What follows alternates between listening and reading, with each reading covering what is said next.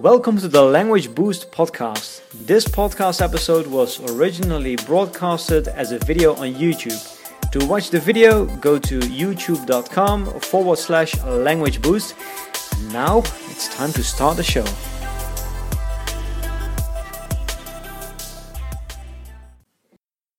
Hi everyone, I'm Lucas from Language Boost and I'll be answering your questions on language learning. James from Australia asked, how and when do you tackle grammar in a foreign language? Excellent question, James. Well, as usual, there is more than one answer. The short answer is, I don't study grammar. However, the reality is more nuanced and requires a longer explanation. When I say that I don't study grammar, I mean that I don't deliberately study grammar. I don't go to a bookstore, buy a grammar book, sit down, and start memorizing random rules. I've tried this method before, and it's extremely inefficient. Memorizing vague facts and then applying that knowledge in real-world situations is something we are just not good at. For information to be useful, it needs to be meaningful. It's useless to teach something to someone if the person A is not genuinely curious about it and B doesn't have a concrete question in mind. In fact, I believe that this philosophy extends to learning just about anything, but in this video, I'm going to teach you how to apply it to language learning.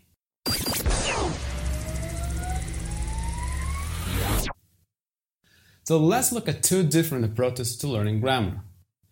Say you've just decided to learn a new language, Turkish. With the first approach, you would open a grammar book and encounter something like Turkish, unlike English, is an SOV language. If you're an experienced language learner, you might recognize that this refers to word order. The standard word order in Turkish is subject, object, and verb. However, if you are new to learning languages, there's a good chance that this won't ring any bells.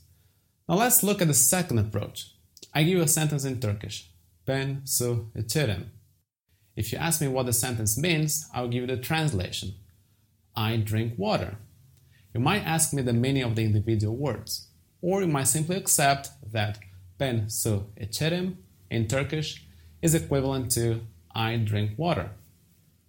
If you don't ask me anything, I'll just move on and give you another sentence. Ben bira içerim.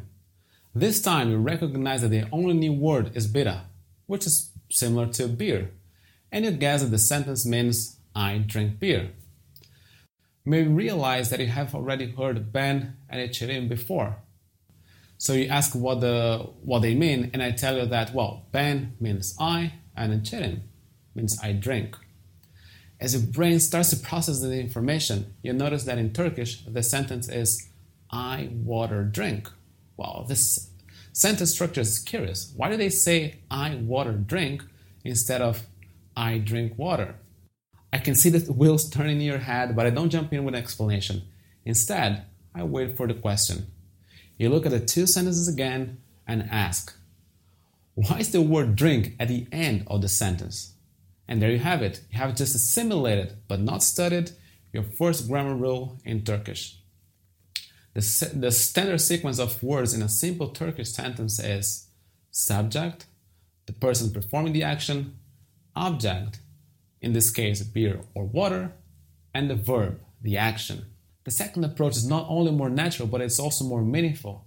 First, I give you a little bit of information, then I present you with an obstacle. This obstacle should make you curious, and this should lead you to ask a question. Only when we ask questions are we ready to learn. If it's easier to remember another way, we are ready to learn only when we ask questions. This is the entire philosophy behind discovery learning, and this is how I learned grammar. I never studied the grammar, however, I do pay attention to and recognize patterns as soon as possible. Sometimes grammar patterns are more complex and we need more information. In other words, more examples. From this, we can ask better questions and understand how the language works. So now that you know how it works, let me give you another example in Russian. Let's say that you speak some Russian and you know that the word sister in Russian is sestra. You hear a native speaker say, I saw my sister this morning. Well, you assume that the speaker mispronounced sestra and you just ignore it. But then you hear a native speaker say, I love my mama. You know the word mom in Russian is mama. So maybe there's more to this than just a simple mistake. they're genuinely curious and you have a concrete question in mind. When do sestra and mama turn into sestru and mamo, and why? Only now is the right time to look it up in a grammar book, because the information will be both useful and meaningful. Grammar books should not be studied, but used as a tool to answer questions that naturally arise as you use the language. So how can you use the discovery method to learn a language? Well, first, pay attention to patterns. What order do the words come in? What endings do the words have? What sounds do certain letter combinations make? Second, be curious about the language. Don't just let the information wash over you. Ask questions. What is the pattern? How is the pattern formed? When is the pattern used? And last, consult your tools judiciously and make sure you get a meaningful answer. If your grammar book explanation isn't working for you, ask your tutor or look for more information online. Now it's your turn. Do you have a question on language learning that you'd like answered? Put it in the comments below and watch for it in an upcoming video. If you like this video, please like, subscribe, and share. Thank you from all of us at Language Boost, and until next time.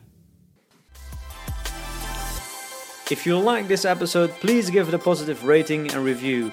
And for more tips and tricks on language learning, go to our website languageboost.biz, B-I-Z.